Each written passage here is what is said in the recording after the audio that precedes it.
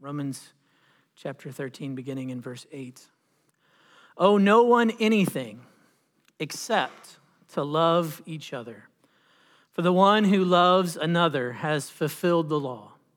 For the commandments, you shall not commit adultery, you shall not murder, you shall not steal, you shall not covet, and any other commandment are summed up in this word: you shall love your neighbor as yourself.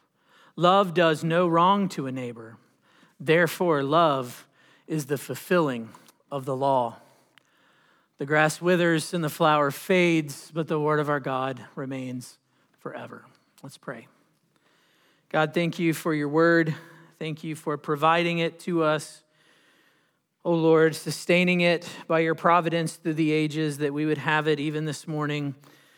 It's been read in a language that we understand, but we come to you, Lord, and we ask for more than physical hearing and physical understanding this morning. Lord, we ask for spiritual hearing, spiritual understanding. We pray that by your Spirit, the word would come alive in our hearts, that you would apply it to us and to our lives, that you would do what you've promised to do, to use it to teach us and train us, correct us, even rebuke us for righteousness' sake. Oh Lord, we desire to be more like Jesus. We want to live for him in this world. We want to be good stewards of all you've given to us. So Lord, help us this morning to hear your call clearly and to respond in faith. I pray, oh Lord, that you would help me, your servant, protect me from error, be honored and glorified with every word, thought, and deed.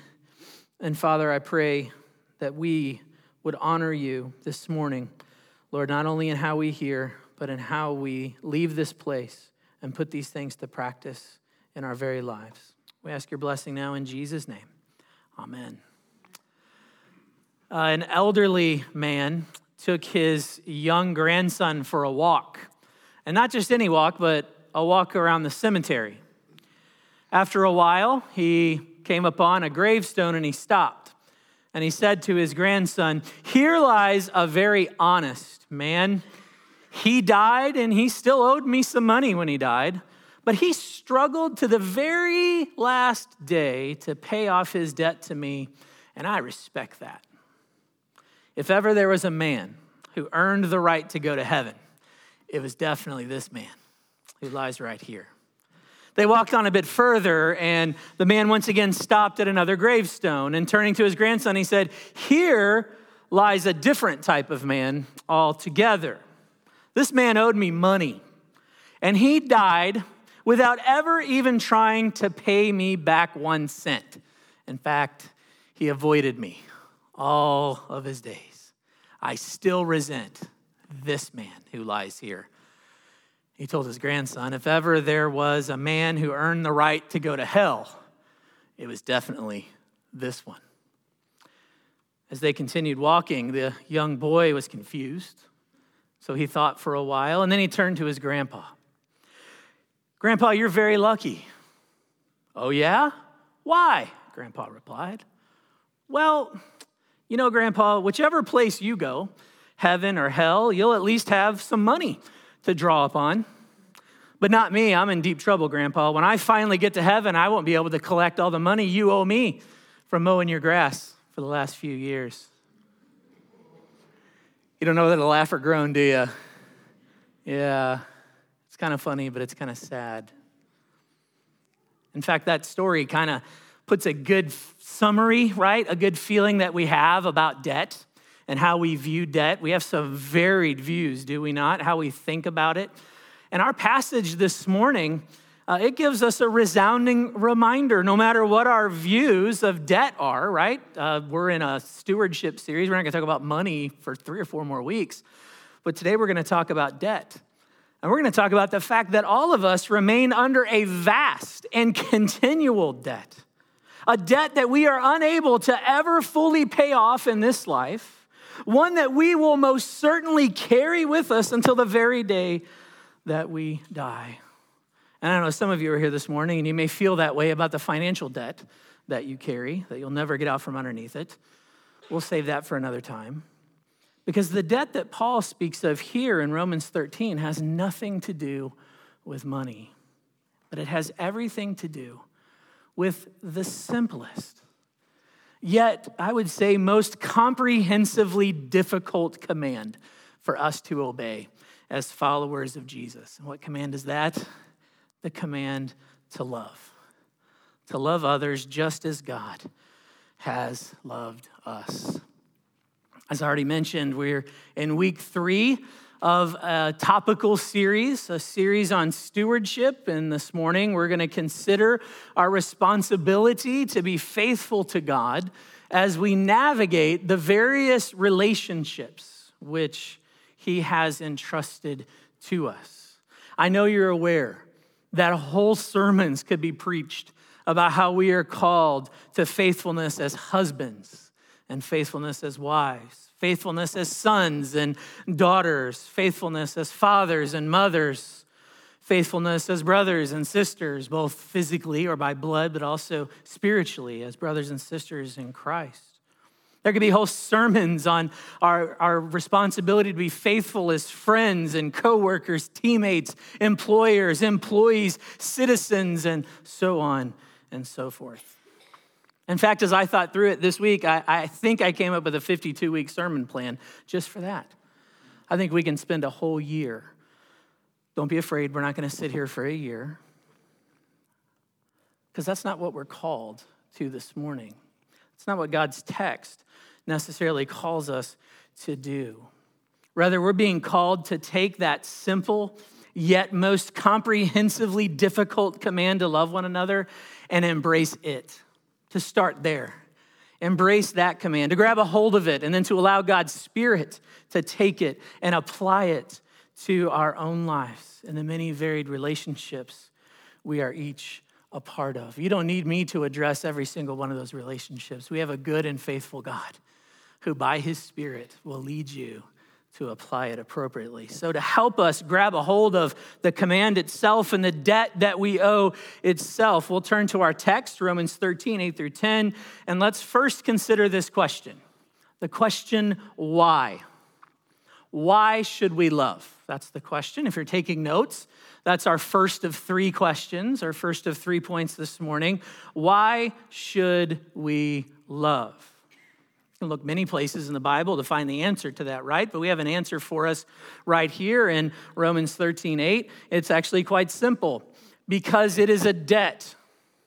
Because love is a debt. Look again at verse 8. It says at the beginning of that verse, owe no one anything except to love each other. Now that's a fine translation of the Greek text. But I think that the NIV, if you have an NIV with you, the NIV actually gives us a better sense of what's being communicated in the original language. I'll read it for you in case you don't have a copy of that. It says, let no debt remain outstanding except the continuing debt to love one another. It catches on to the present nature, the present participle and ongoing nature of that command. Let no debt remain outstanding except the continuing debt to love one another. I point this out. I don't like to always point out original language things, but I do because maybe you've heard some people use this text to justify their view that Christians are to never borrow money for anything, under any case. They'll quote this scripture to you. But that's not the sense of this passage in context, and actually you can't justify such a view from all of Scripture. Throughout Scripture, it's assumed that we will at times have debt. So we find more instruction in the Bible, not about having debt, but our attitudes and our practices towards debt, both borrowing and lending. In fact, if you read the Old Testament, particularly the law, you'll see that there's much instruction on how the people of Israel were and were not supposed to lend and borrow money. And in Matthew 5:42, this is just an example, Jesus himself does not forbid debt, where he could have at that moment, but he doesn't. So what is contained here in verse 8 is not a blanket prohibition against having debt, as some would say, but rather it's a clear application of a proper view of debt. And what is that? If you have debt, pay it back. If you have debt, pay it off. Psalm 37:21 reminds us that, quote, it is the wicked who borrow and do not repay. It's the wicked who borrow and have no intention to repay.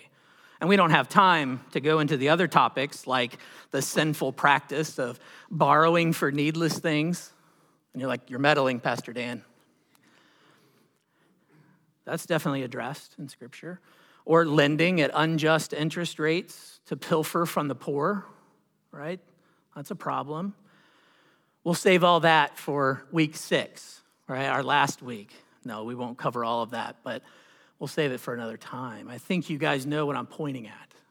Paul's not forbidding having debt, but if we're going to address it, we'll say that we need to have a proper heart towards it, right? And he's speaking of debt in a completely different sense than money, right? He's inspired by God, and so we can apply it to any debt that we have to not let it remain outstanding. We should pay it, but here you go. Let no debt remain outstanding except for one. Pay every debt off. Cancel it except for this one. And what is that? The continuing debt to love one another. See what he did there? This debt, the debt that we have to love one another, will always be outstanding. Some of you know who John Chrysostom is. He's an early church father writing in the early few centuries after the time of the apostles. I like how he explains this. He says, and I'll quote, "Love is a perpetual debt, for we will never have it discharged and done with, but rather it will be discharged continually and yet never completed, but always owed." And then I like how he summarizes it at the end. "For such is this debt, that one must both forever pay it and forever owe it." The debt of love, you'll forever pay it while forever owing it.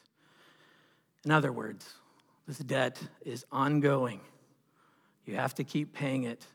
There'll never come a time when any of us will say, "I've done all the loving I need to do. I finally reached the amortization table, 30 years, right? I've made it to the end. I'm writing my last love mortgage check." You're never going to find that day as long as there's breath in your lungs. As long as God gives you time here on this earth, you will continue to owe this debt and pay this debt of love. That's what Paul's getting at. It's ongoing, continual. And you will keep writing check after check after check with each and every faithful act of love that you do. I'm going to ask you a question here. Have you ever owed someone money? I'm not talking about, the banker or anything like that, the financer. I'm talking about someone. Have you ever owed someone money? If you have, or if you can imagine yourself owing, pretend you owe me money for a second, right? What would be the first thing that comes to your mind when you see that person? If you've been here, you know the first thing that comes to your mind. I owe them money. First thing that comes to your mind is, yeah, hi, good to see you. In the back of your head, oh, I owe them money. You can't help but think about it. You ever ask why? It's not that way in every culture. You know why it's really strong for us? Because we kind of enter into an agreement, right? Into a pact with the other person. There's a responsibility we have to them. They've lent to us something that belongs to them. It's on loan, so to say. It's not ours to keep. And so we have a responsibility to give it back to them. We've promised to pay it back. So sometimes that's by written contract. Sometimes it's by a handshake. Sometimes it's just by a head nod or a mutual agreement, whatever it is. When we meet these people, we feel this, right? We say, I owe you this money. If you can picture that for a minute, let me read to you Proverbs 22:7. It describes it this way. The borrower is slave to the lender. Now, some of you feel that way anyway, right? With mortgages and college financing and everything else, right? We get that. But that's that feeling. We are enslaved to the other person. We've made this promise, and we have to do it. Now, let's flip the script for a minute. Imagine if that is how we responded to one another with reference to the debt of love that we owe. What if, I'll just give a quick example. What if every time we see Bob, if you're Bob here, I'm sorry, I'm not picking on you. It's just the name I chose randomly. Here comes Bob, that old grouch. I got to get away from him. I cannot be in the same room with this guy. One more time, I can't do it. Imagine if instead we were like, here comes Bob. He's not a very pleasant person to be around, and I don't particularly enjoy being with him, but in view of what Jesus has done for me, everything we've just sung about and celebrated already this morning, I owe Bob Christ-like love. I owe him love.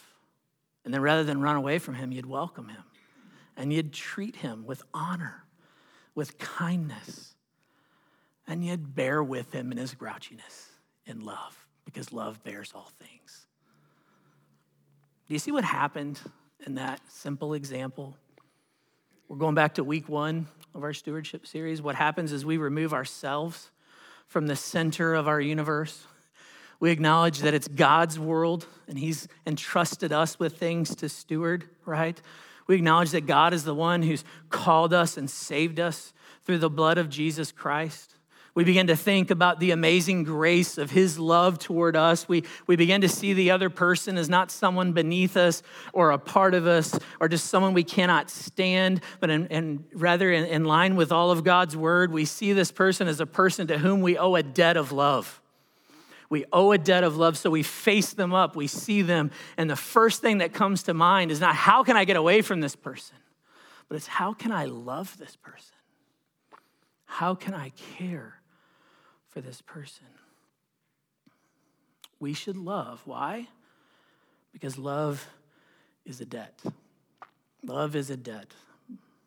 But I'm going to get real with you for a moment because I think there's another question that naturally flows from that some of you are probably already asking. Picking on Bob again. Just how many Bobs do I have to love? Just how many Bobs do I have to put up with? And this brings us to our second point this morning. Our points come directly from the text. And that second point this morning is, who should we love? So why should we love? Now we're going to look at who should we love. And because our answer comes from the text, verse 8 answers it for us. Look what Paul says. Love each other, for the one who loves another has fulfilled the law. It gets interesting here because the first part, love each other, sounds a lot like all the other one another passages that we see throughout the New Testament letters, including Paul just went through a bunch of them in Romans 12, 9 through 21. You know those one another passages, those instructions that were given throughout the New Testament and how we're to treat each other as brothers and sisters in the Lord, right? How the family of God is to act with one another. But then he introduces this other word, another, at the end of the verse. And that actually expands the understanding of the debt we owe to others of a different kind. That's another. Others of a different kind. That is to all those who are around us, to those of different backgrounds, those of different races, different social and economic classes, those of different personalities, those of different political philosophies, and those with different religious convictions. In fact, it includes just about anybody whom God brings into our lives, believer or unbeliever. To strengthen this case, look at verses 9 and 10. Just after Paul quotes Leviticus 19:8 by saying, you shall love your neighbor as yourself, he goes on to say, love does no wrong to a neighbor. Love does no wrong to a neighbor. And that actually gets to the heart of the question before us, which is, how many Bobs do I have to love, right? Or who should we love? The answer is simple. It's our neighbor. We'll close our Bibles and be done this morning, right? No, because there's another question to ask. Who is our neighbor? I'm really glad you asked. We didn't, Pastor Dan, you did. I'm glad you asked anyway. Because Jesus actually was asked the same question. Jesus got asked the very same question once. And it was even in reference to Leviticus 19:8 as well. So turn with me to Luke 10.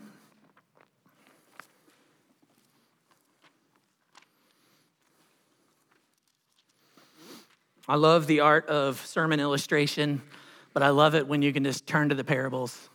Just turn to the words of Jesus. You have an illustration right there for you. If you turn to Luke chapter 10, beginning in verse 25, Luke records for us that, behold, a lawyer stood up to put Jesus to the test. And he said, Teacher, Teacher, what shall I do to inherit eternal life? And he said to him, what is written in the law? How do you read it? And the man answered, you shall love the Lord your God with all your heart and with all your soul and with all your strength and with all your mind, and love your neighbor as yourself. And Jesus said to him, you have answered correctly. Do this and you will live. But he, that is the man with the question, desiring to justify himself, said to Jesus, and who's my neighbor? Who are you talking about, Jesus? Just who is my neighbor? Jesus replied, a man was going down from Jerusalem to Jericho, and he fell among robbers who stripped him and beat him and departed, leaving him half dead. Now by chance a priest was going down that road, and when he saw him, he passed by on the other side. So likewise a Levite, when he came to the place and saw him, passed by on the other side. But a Samaritan, as he journeyed, came to where he was, and when he saw him, he had compassion. He went to him and bound up his wounds, pouring on oil and wine.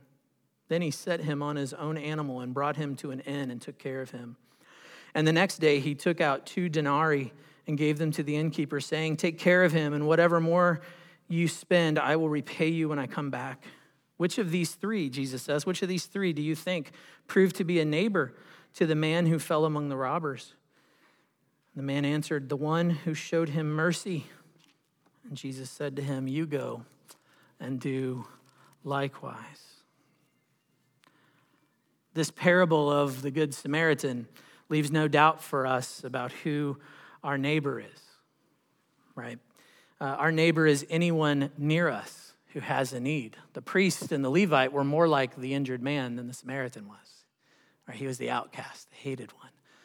But he was the one who showed mercy. This teaches us that our neighbor is anyone who has a need, no matter how different from us that person may be. It is anyone who God, we're talking about stewardship here, God's ownership of all things, anything who God brings into our lives. Think about that as you go about your days, and the people that God puts in front of you, they weren't put there arbitrarily, right? God, who's the master of all things, he's the one who's orchestrating these things according to his good and perfect will. And he's bringing you into contact. And then if you consider, this is like even more, if you consider the previous context of the passage before us here, right? If you go back to Romans 12 and 13, right? You'll see that it's not just about loving those who are with us in the church or around us, but it's also our enemies.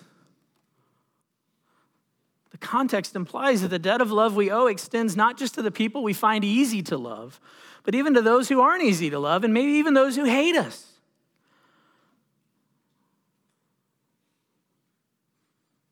Do you have categories like that for people? Regretfully, I do. There's the easy to love and the not so easy to love. It's convicting to think about, isn't it? How we so easily, this one's going to be easy, this one's going to be hard. Perhaps those in-laws who refuse to accept us and treat us kindly. Those thoughtless neighbors whose backyard parties go into the middle of the night and wake up your kids. The unsaved relative who ridicules your faith. The belligerent coworker who blasphemes God constantly with his language. The wayward adult child who blames the parents for every single problem they have. The kids at the other lunch table who make fun of you for not looking or talking a certain way or for not loving the world as much as they do. Do you get the point? It's easy to put people in this easy to love and not easy to love category. But we're to love even people like that. Even the people that are hard to love. We're called to love our neighbor, and if that neighbor is our very enemy, we owe them a debt of love. Why? Because of the love of Jesus. And we should be eager to pay that debt. But how? How can we best love them? And there's another sermon series for 52 weeks for another year, right? Well, let's just cover it quickly with our third and final point this morning, our third question, how? How should we love? How should we love? The answer is found, and we'll stick to our text. It's found in part in verses 9 and 10. Here, Paul recalls 4 commands from the moral law.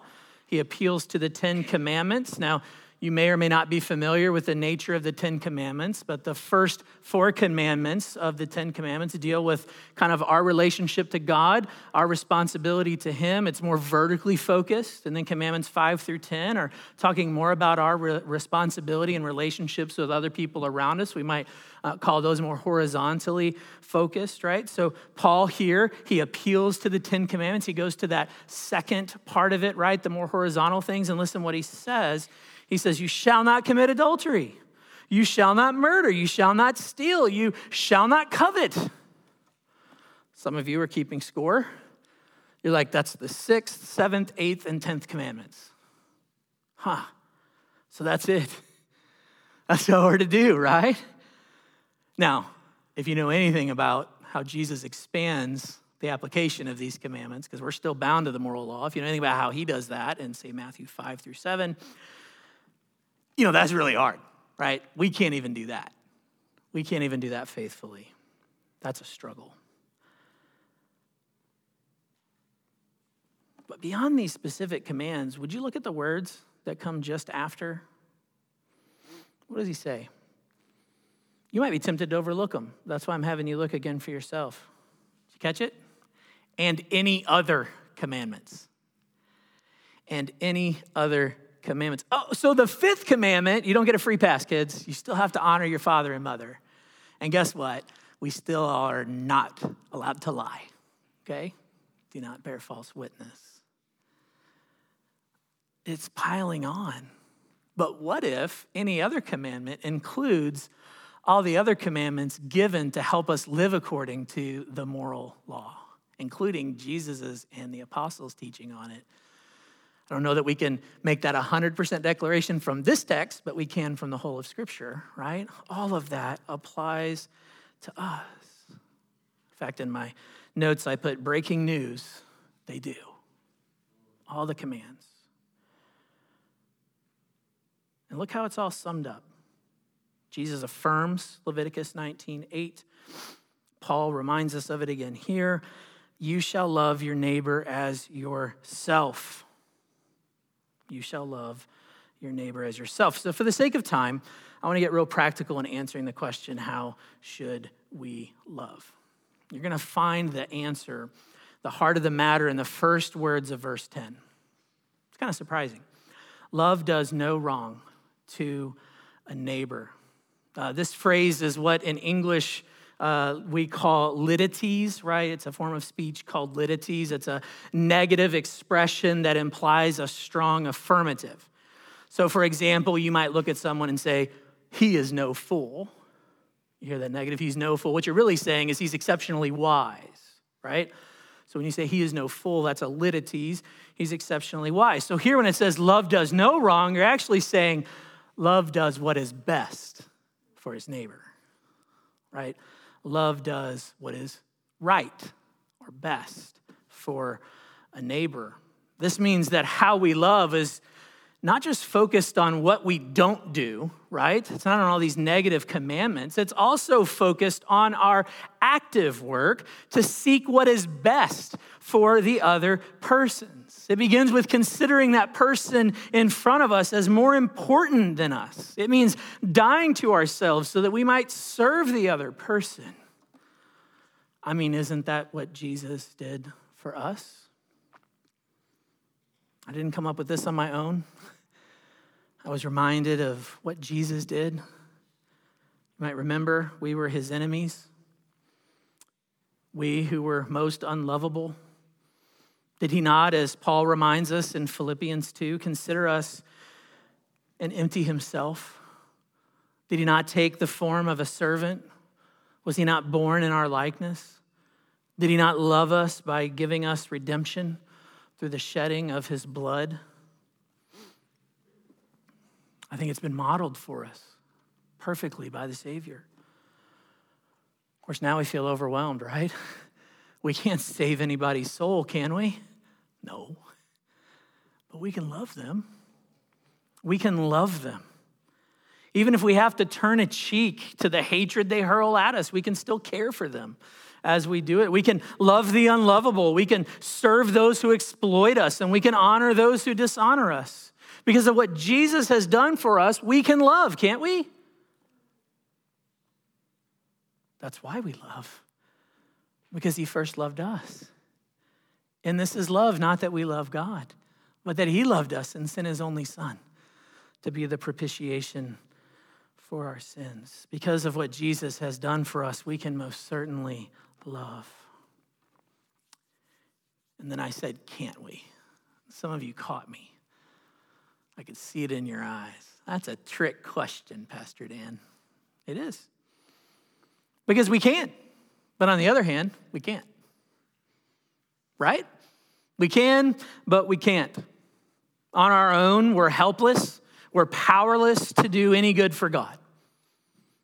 But those of us who belong to Jesus have his Spirit at work within us, working in and through us to do that which is pleasing to God, including loving others, even Bob, even our enemies, even the difficult people in our lives, even those who are easy to love. I could say a lot more here, but what I want to do this morning, my aim, which might be different to some of you, is I want to allow room for the Holy Spirit to do his work. You don't need me to give you 10 steps to being a better lover. That'd be awkward anyway. But you don't want me to give that to you. That's not what you need. You need to be reminded of God's great love for you. You need to be reminded that it is the Holy Spirit whom Jesus promised to send into the world to convict the world and Granville Chapel and whoever's here this morning of sin and righteousness and judgment. That's his job, not mine. You need to open your heart to the Spirit. You need to say, Spirit, how?